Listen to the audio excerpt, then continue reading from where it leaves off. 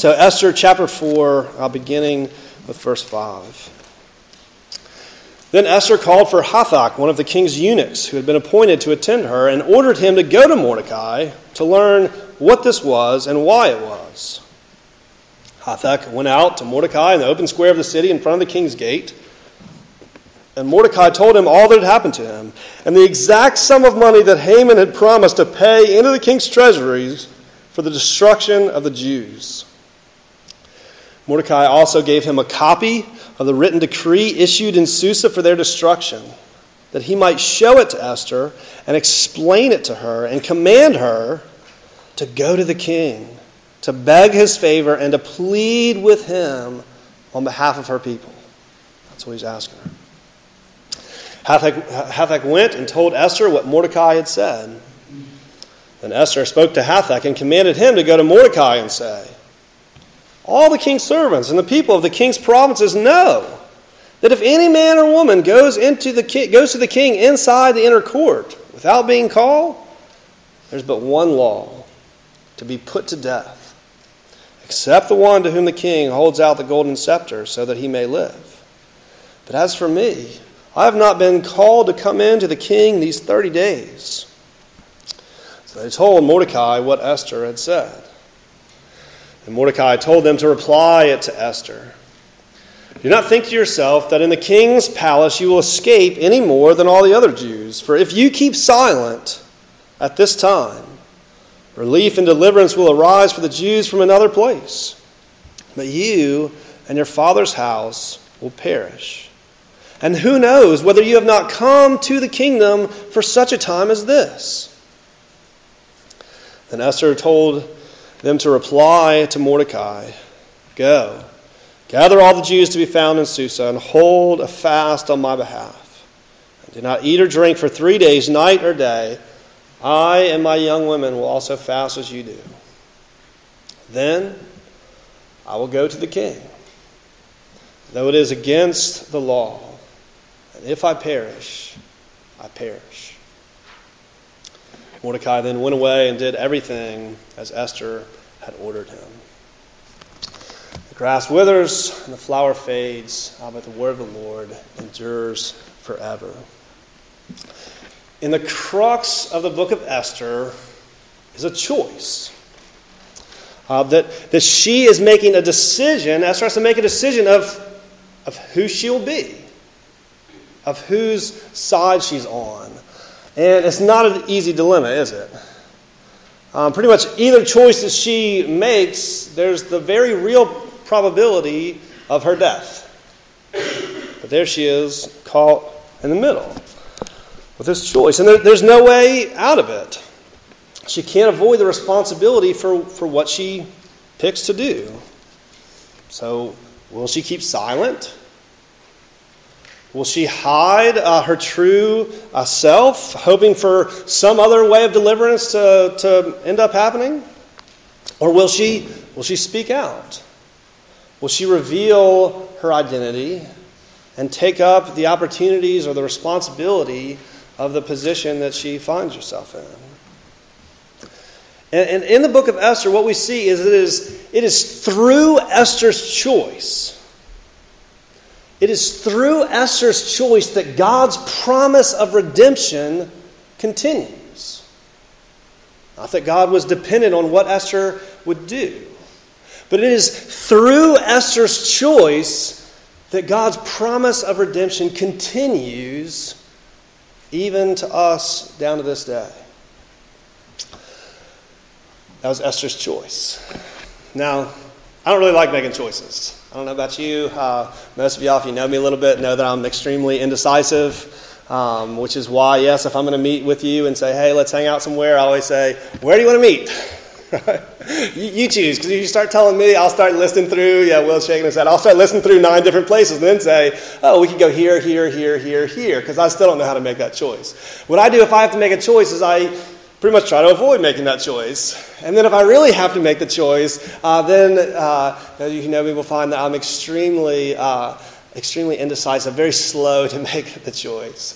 Karen and I joke, because we're both a little bit this way, that God's gift to the world was making us marry one another so that other people don't have to put up with our slow decision making. It works for both of us.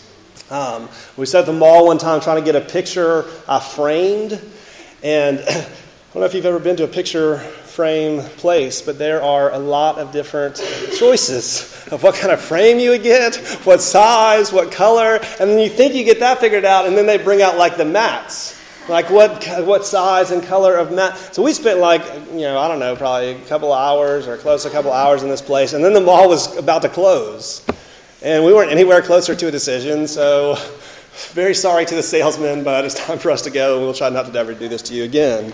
I don't like making decisions. But the fact of the matter is, we're making decisions all the time, every day. Alarm goes off in the morning. What are you going to do? You could just get up out of bed, but you could also just reach over, hit the snooze on the clock, pull the plug out of the wall, throw it against the room. Are you going to get up, or are you going to stay in bed? I decide you're gonna get up. Okay, well, what are you gonna do? Are you gonna get dressed? You have to pick out something to wear then. And then you have the choice of who are you getting dressed for? Are you getting dressed for yourself, of just what you feel like wearing because of the mood that you're in today? Or, well, who are you? Water bottle. That's why I should only have one at a time. Choices. Which water bottle am I going to drink from here in a little bit? Who are you going to see later in the day? Who are you going to spend your time with? Are you going to dress for them? And which group of people that you might be around are you going to pick the clothes that's going to fit best if you're with that group of people, right? Some of y'all, maybe you just grab whatever's in their closet. I can't help but think through all the different choices that are there whenever I'm doing something. Maybe you think about all those things, you don't know what you're going to do, who you're going to spend time with, and you start feeling all the choices, and you're like, forget it. I'm just going to sit down on my computer, and someone's got to post something interesting for me on Facebook, right? So then you're just scrolling down through Facebook, but you have to make the decision. Are you going to post something on Facebook? Or are you just going to leave it there, right? And then you're scrolling through, and you see something that you like. So do you click like? Or just keep scrolling. Once you click like on one thing, do you have to like the other things equally? And there's just choices constantly, everything that you're doing. And listen to me, in many ways, even in the small choices that you're making, what you're doing is you're defining yourself. You're saying something about who you are. Even the small things of what you wear, of who you're wearing that for. You're saying, I like this, but I don't like that. I'm okay with these things, but I refuse these other things, or I'm just going to ignore those parts of what my reality is. I'm going to dress like these people because I like these styles and it fits who I think I am. And it doesn't mean that I don't like these other people, but if I'm dressing this way, it means I'm not dressing that way, and maybe that affects things. You're defining, you're saying to people with the choices that you make, hey, this is who I am. This is what my values are. This is what motivates me. This is what drives me. This is what I care about. This is what I do in my life, the way that I live it. And so even the small decisions become formative of who you are, of what roads you're willing to walk along. And there's not really any way out of making decisions. You can choose to be passive, or you can choose to be active, but you're still choosing which of those two is your favorite, to be active or passive in decision making. The garden of forking paths, as it were, is always in front of you, and every step that you make, you're choosing a course. And only you can choose the course and walk yourself through it. You're choosing for yourself. You're choosing your place. Just as Esther has a choice in this book, and the crux of your life is a choice. Choosing your place. Your place in the world, maybe your place in history, be it great or slight, your place in life, in friendships, in the day and how your day goes forward. You're choosing your place. So as we go through looking at Esther, and particularly these verses, but really looking through all of Esther, I want you to ask yourself this question. How do I choose? Not giving some answer for how do I choose, but even like looking at yourself and looking at your life and your experiences. How do you choose? How do you choose which things that you do? Is it just kind of what's expected of you? Is it throwing off what's expected of you and making your own road? How do you choose the things that you decide on? As we go through the passage, we're going to look at two different sides of that. Choosing for yourself and choosing against yourself.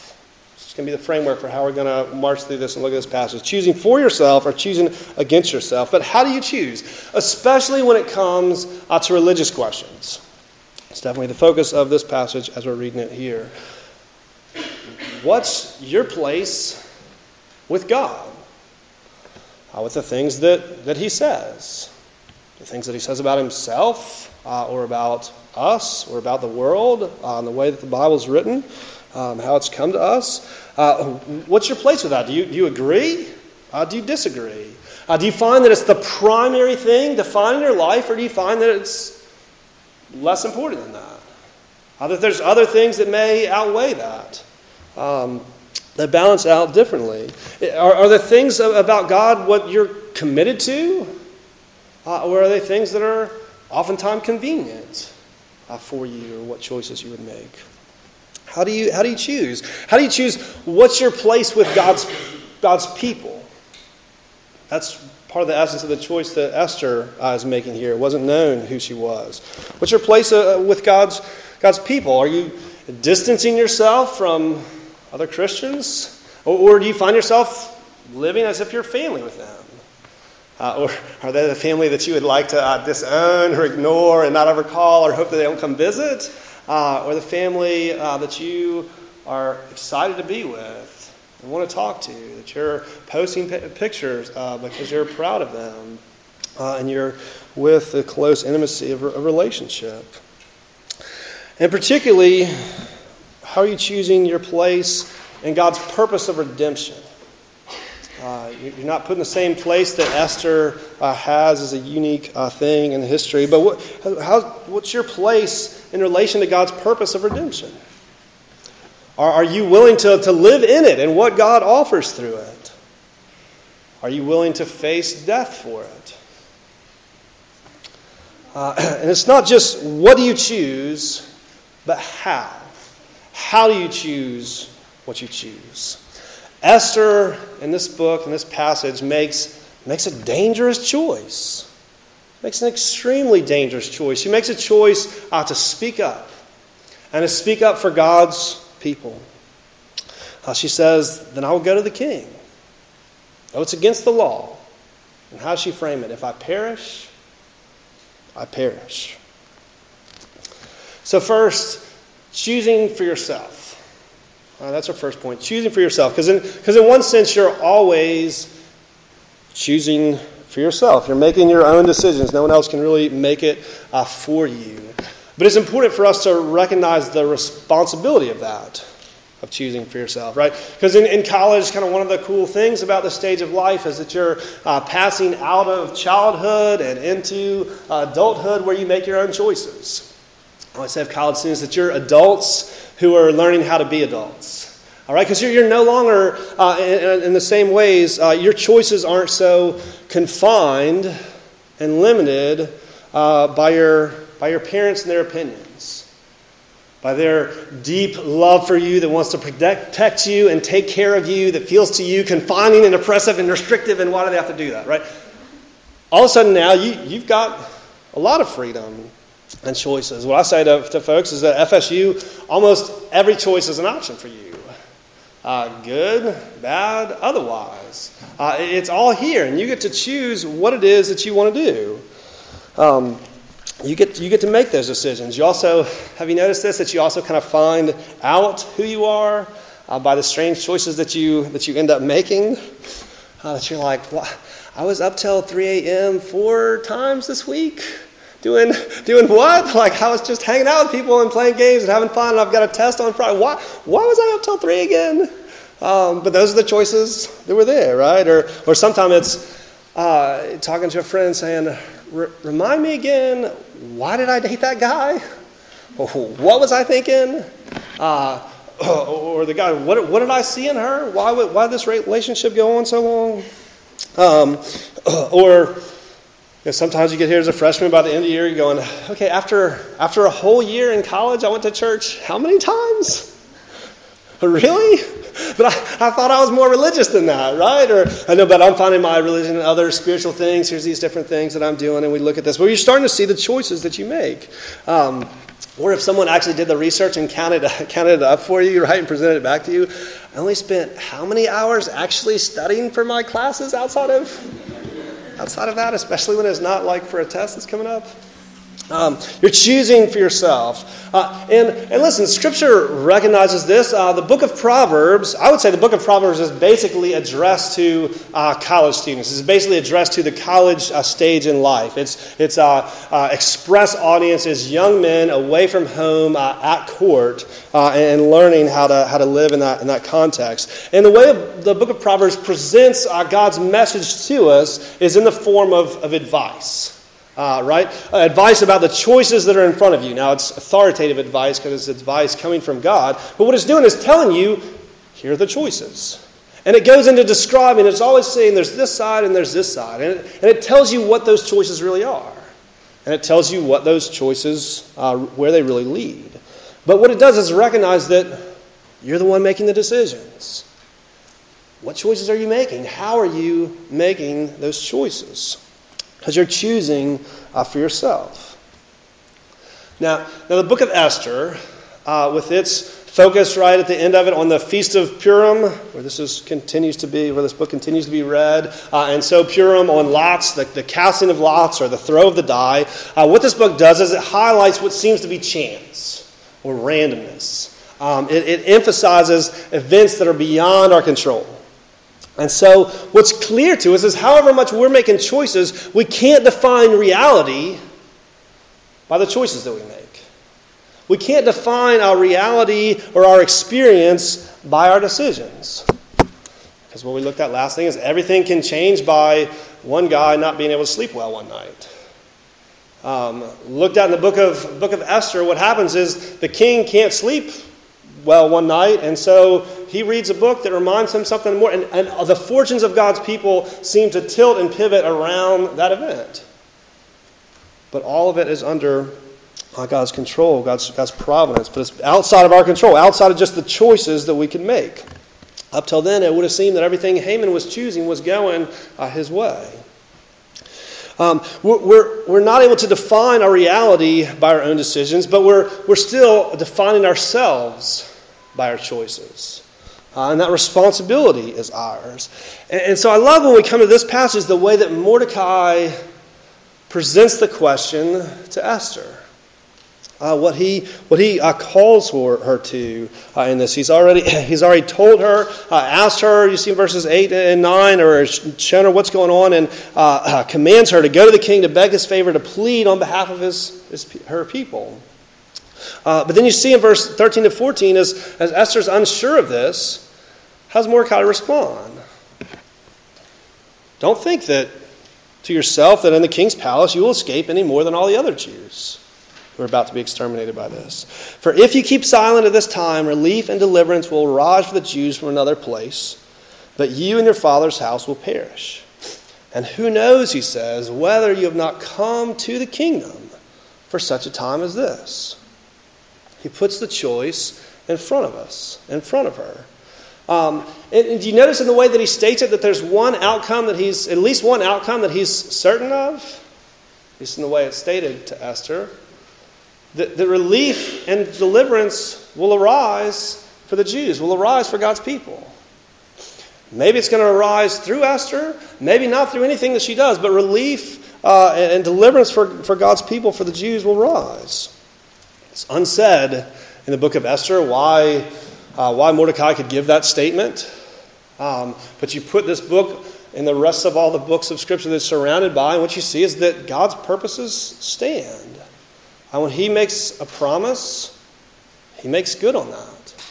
And if he's promised redemption for the world through his Son, through the Messiah that he will bring as the seed of David through his people, through the ethnic nation state of Israel and their descendants, that from that will come a seed of the woman who extend the promises of the gospel out to all nations. That's the promise that God's given. And if the Jews are exterminated, then God's a liar. Or God isn't able to continue faithfulness in his people. But God's purposes stand. And Mordecai says, however it comes, God's able to continue his work of redemption. But as we stand here right now, it's unseen. It's unseen how that's going to happen. Will it be through anything that Esther does?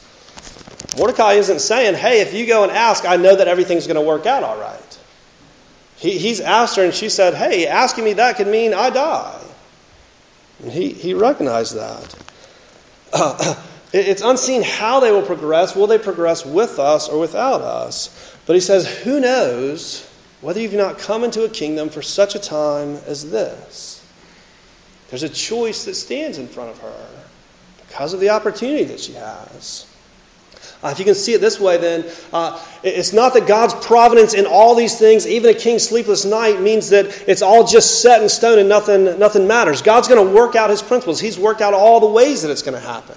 But in fact, God's overarching providence can actually place more weight upon the choices that we make. He's saying God's purposes are going to go forward, but will you stand with those purposes or against it? What choice are you making in the middle of the unseen reality of how the future is going to continue to take place? Esther has to choose for herself. We see the choice that she makes. She chooses for herself, but I want you to point out, and I want you to see here that in another sense she doesn't choose for herself. That's not what she chooses for. Part of what's so great here, to take the phrase in a different sense, is that she didn't choose simply for herself, for what she wanted, for what she thought would be good for her. At the beginning of Esther, it seems that Queen Vashti chooses for herself. Xerxes wanted to come parade her before his friends, and she refuses. She says, I'm more important than that. I shouldn't be treated that way by you who are my husband, and just be rallied around before your friends. I'm not saying she wasn't right there. She chooses for herself. She doesn't want to be dishonored through these things that he's asking her to do. And so what does Xerxes do? I swear, Xerxes, he chooses for himself. Without making very good choices and without deciphering all of it, he just listens to some very foolish advice from his counselors. But then what he chooses is for himself. He's going to reject Vashti. She's not going to be queen anymore. Why? For himself to look good. Because he doesn't want. He wants to be able to be said to be master of his own house. So if his wife doesn't do whatever he commands her to do, then she's out. He's just concerned for himself. Xerxes is choosing for himself when he decides how he'll pick a new queen. More foolish advice by just gathering up all the finest virgins in the city and spending the night with each one of them and finding out which one he likes the best. Who's he choosing for as he making these decisions? Certainly not the young girls. For himself. After spending one night with Esther and being more pleased with her than all the other women and seeing her fine beauty and deciding for her to be queen, he's choosing for himself. I would say in the story that Mordecai as well is choosing for himself. When he sees Haman and the king has given Haman this status of being second in his right-hand man and everyone should bow to him, and Mordecai, not going to do it. That there's an arrogant stubbornness. He'll bow before the king. He'll seemingly would bow before other of the king's officials, but he's not going to bow before this guy because he's related to enemies way back down the line. Now, some would debate and see it differently, but there seems to be some stubborn arrogance of just concern for himself that Mordecai's choosing on the basis of.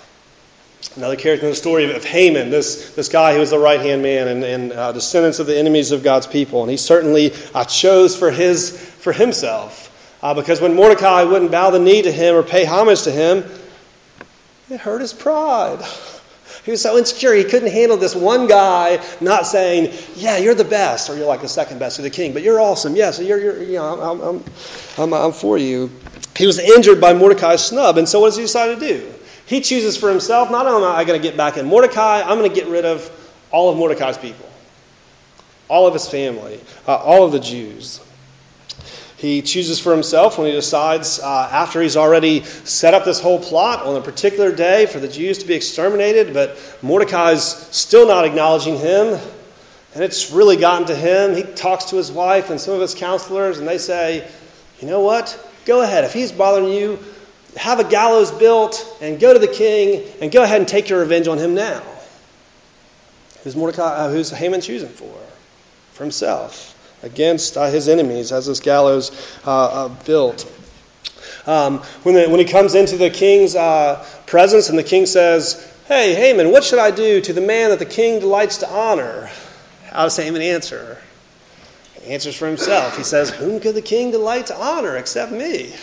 And Mordecai is not on his mind at all. And he answers with all this pomp of what he thinks maybe the king would do for him. His concern is for himself. He attends Esther's feast the first and the second time. Why? Because he's excited with his importance that he gets to be the one in such a privileged relationship that he and the king and the queen are the ones that sit down to dinner at this feast with one another. And it was because he chose for himself that Haman ended up being impaled on the gallows that he had made for his enemies. And what's so striking in this narrative is that Esther doesn't choose for herself. She chooses against herself. So that's the second point I want us to look at. Choosing against yourself. As Esther puts it, having made the choice in verse 16, she says, if I perish, I perish. That's what Esther says about the choice that she's making. It's not something that looks like it's just going to work out great for her. It's not primarily for her own benefit that she decides that she's going to go to the king and ask him to help her and her people. Verse 11 has already made clear that this is not the choice that she wants for herself. It says, everyone knows that whoever goes into the king inside the inner court without being called, there's but one law, but to be put to death, except the one to whom the king holds out the golden scepter. Mordecai said, hey, you should do this. And she said, if I do that, I'm probably going to die. Do you get what you're asking? This is not what I should do or what I want to do. That's what she ends up doing. And we see something in Esther that is beautiful, that's impressive, that's brave and daring, that's commendable, that's even heroic from the choice that she makes. Because she's choosing not for herself, she's choosing against herself. But I want you to realize, in contrast with this, how much what we hear is that choose for yourself is the best choice. Is what we should, all around us. Not only what we hear from all sides around us, but even just naturally what we want, how we want to choose, is to choose for ourselves. Like, do I want some brownies back there or some of the hummus? Well, what would I like better? Right? It's just the way we go about anything is what do I want for myself? How does it benefit me? What gain do I have? What experience do I get from it? I'm the aim by which I'm making this decision. Whatever works best for us. That's what you hear in advertising all around you is, here, choose this because. Not because it's worthwhile, because it contributes to society, because it's for you. Because it's going to make your life what you want. It's going to be better for you.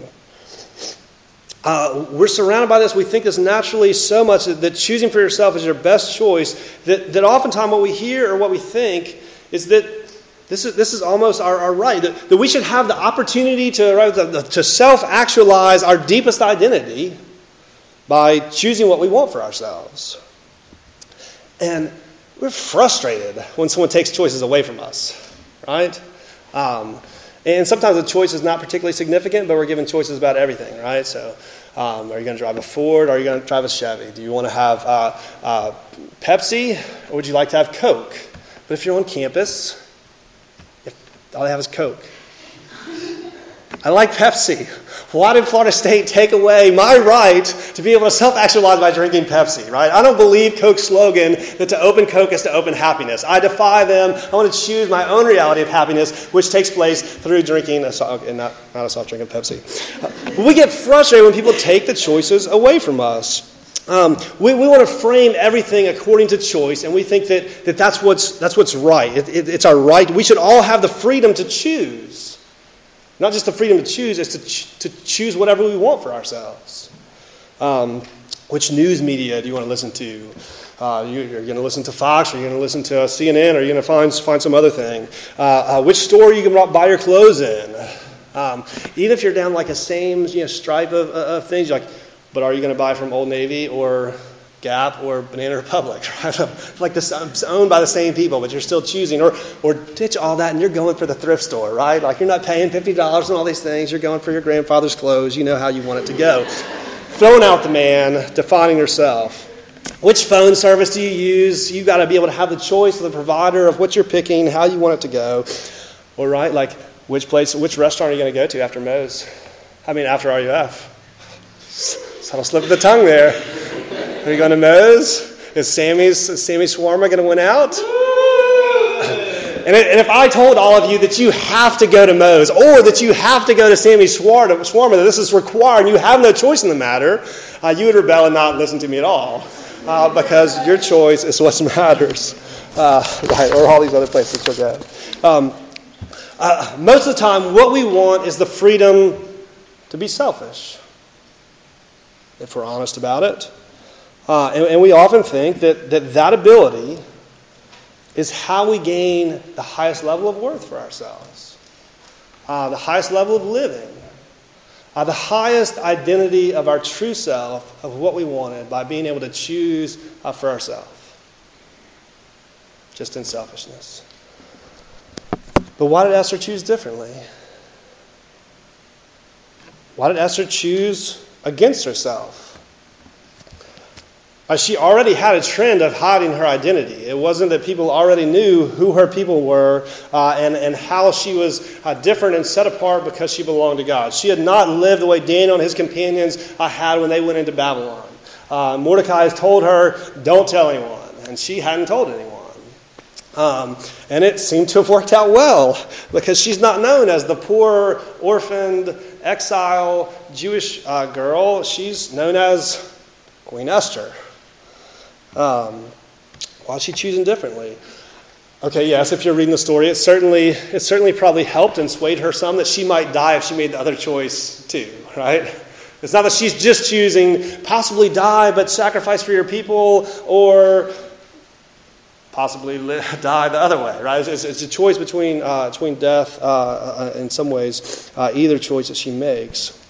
And maybe we think it an honorable example that she cared for the Jews, that she cared for her people, and she didn't want so many people to die needlessly. Right? That we would hope that any of us placed in a situation where an entire race of people, genocide, are just going to be exterminated, that we would say, I'm not going to keep silent, I'm going to say something. If I perish, I should say something. But I want you to realize she's not just a heroically altruistic figure with this great act of human kindness. You remember day 2 of Purim, right? She asked for this day from the king, and he says, okay, that day is gone. What do you want to do now? And she says, give me another day for my people to continue to slaughter our enemies. And because of her extra request, by the end of the 2 days, 75,000 people in the kingdom are dead.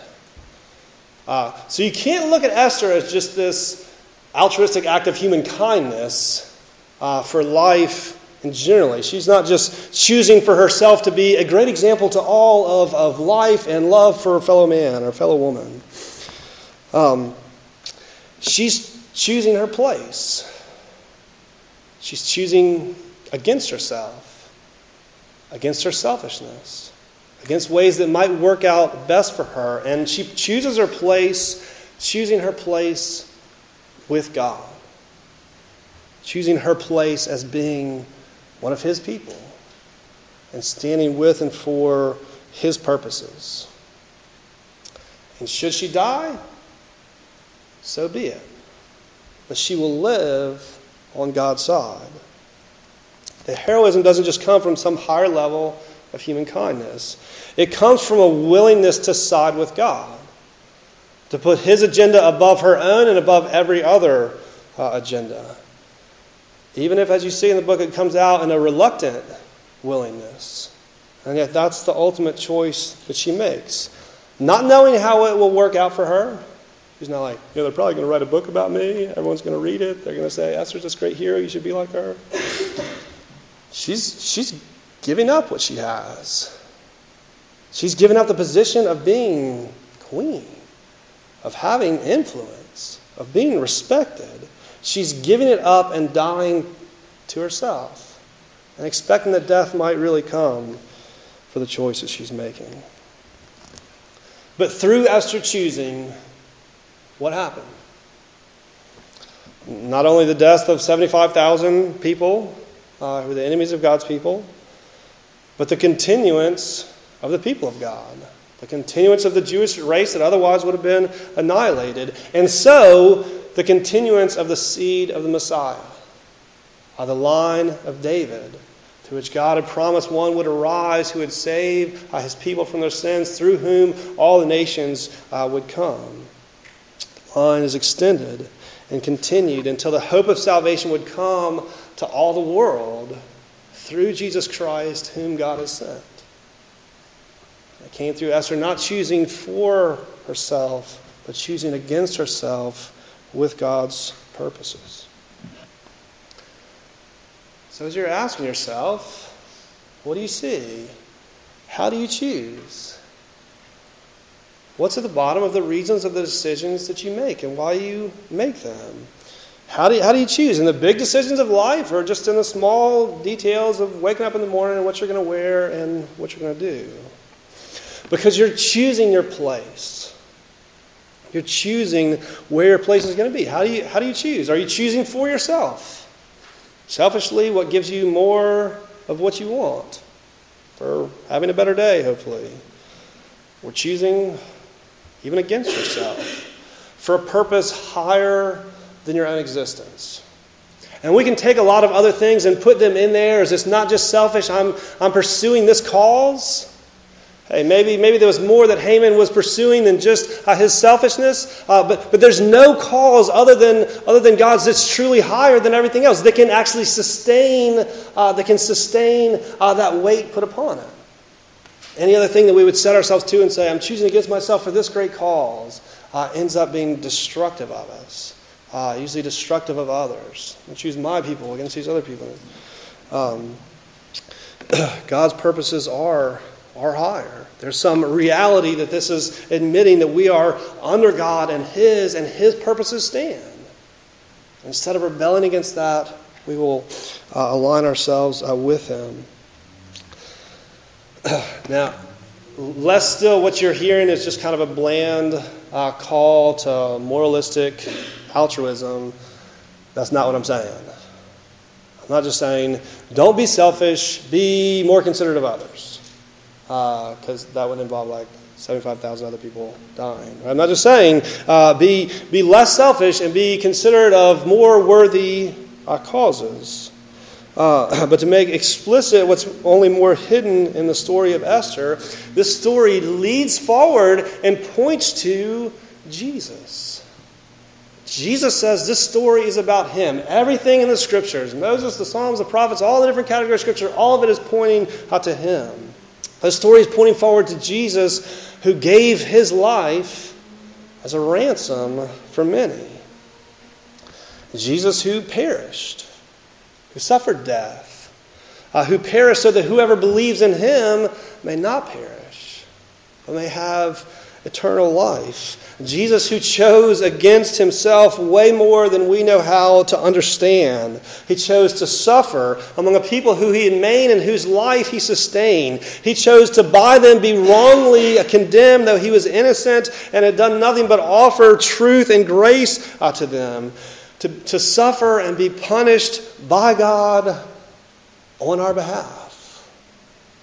And to die and to perish, so that we may have life in his name. And in a greater reversal than just the reversal of the story of Esther, it was in the death of Christ on the cross that we saw a reversal of fortune throughout all of history. Now the one who has died and been condemned, this greatest tragedy of God as man in our place, and we crucify him, becomes not just tragedy, but victory, but salvation. Here is hope. Here is life. Here is fortunes reversed through the choice that Christ made in giving up himself for us. And how does Jesus call to his people? What's his invitation to all people about himself? But he says, deny yourself, take up your cross, and follow me. That I have done what needs to be done for you, and come and follow me, but in that following me, be changed like me to be able to be living in the same way. In Matthew 16, he says, whoever would save his life will lose it. Whoever loses his life for my sake will find it. A fine verse that you could use to describe the choice that Esther is making here. Whoever would save his life will lose it, but whoever loses his life for my sake will find it. Choosing your place. Choosing your place with God's purposes as part of his people for his redemption and with him. Just like in this chapter that we read, and the story of narrative is this crux of a choice for her. And the crux of your life is a choice. And you're making it all the time.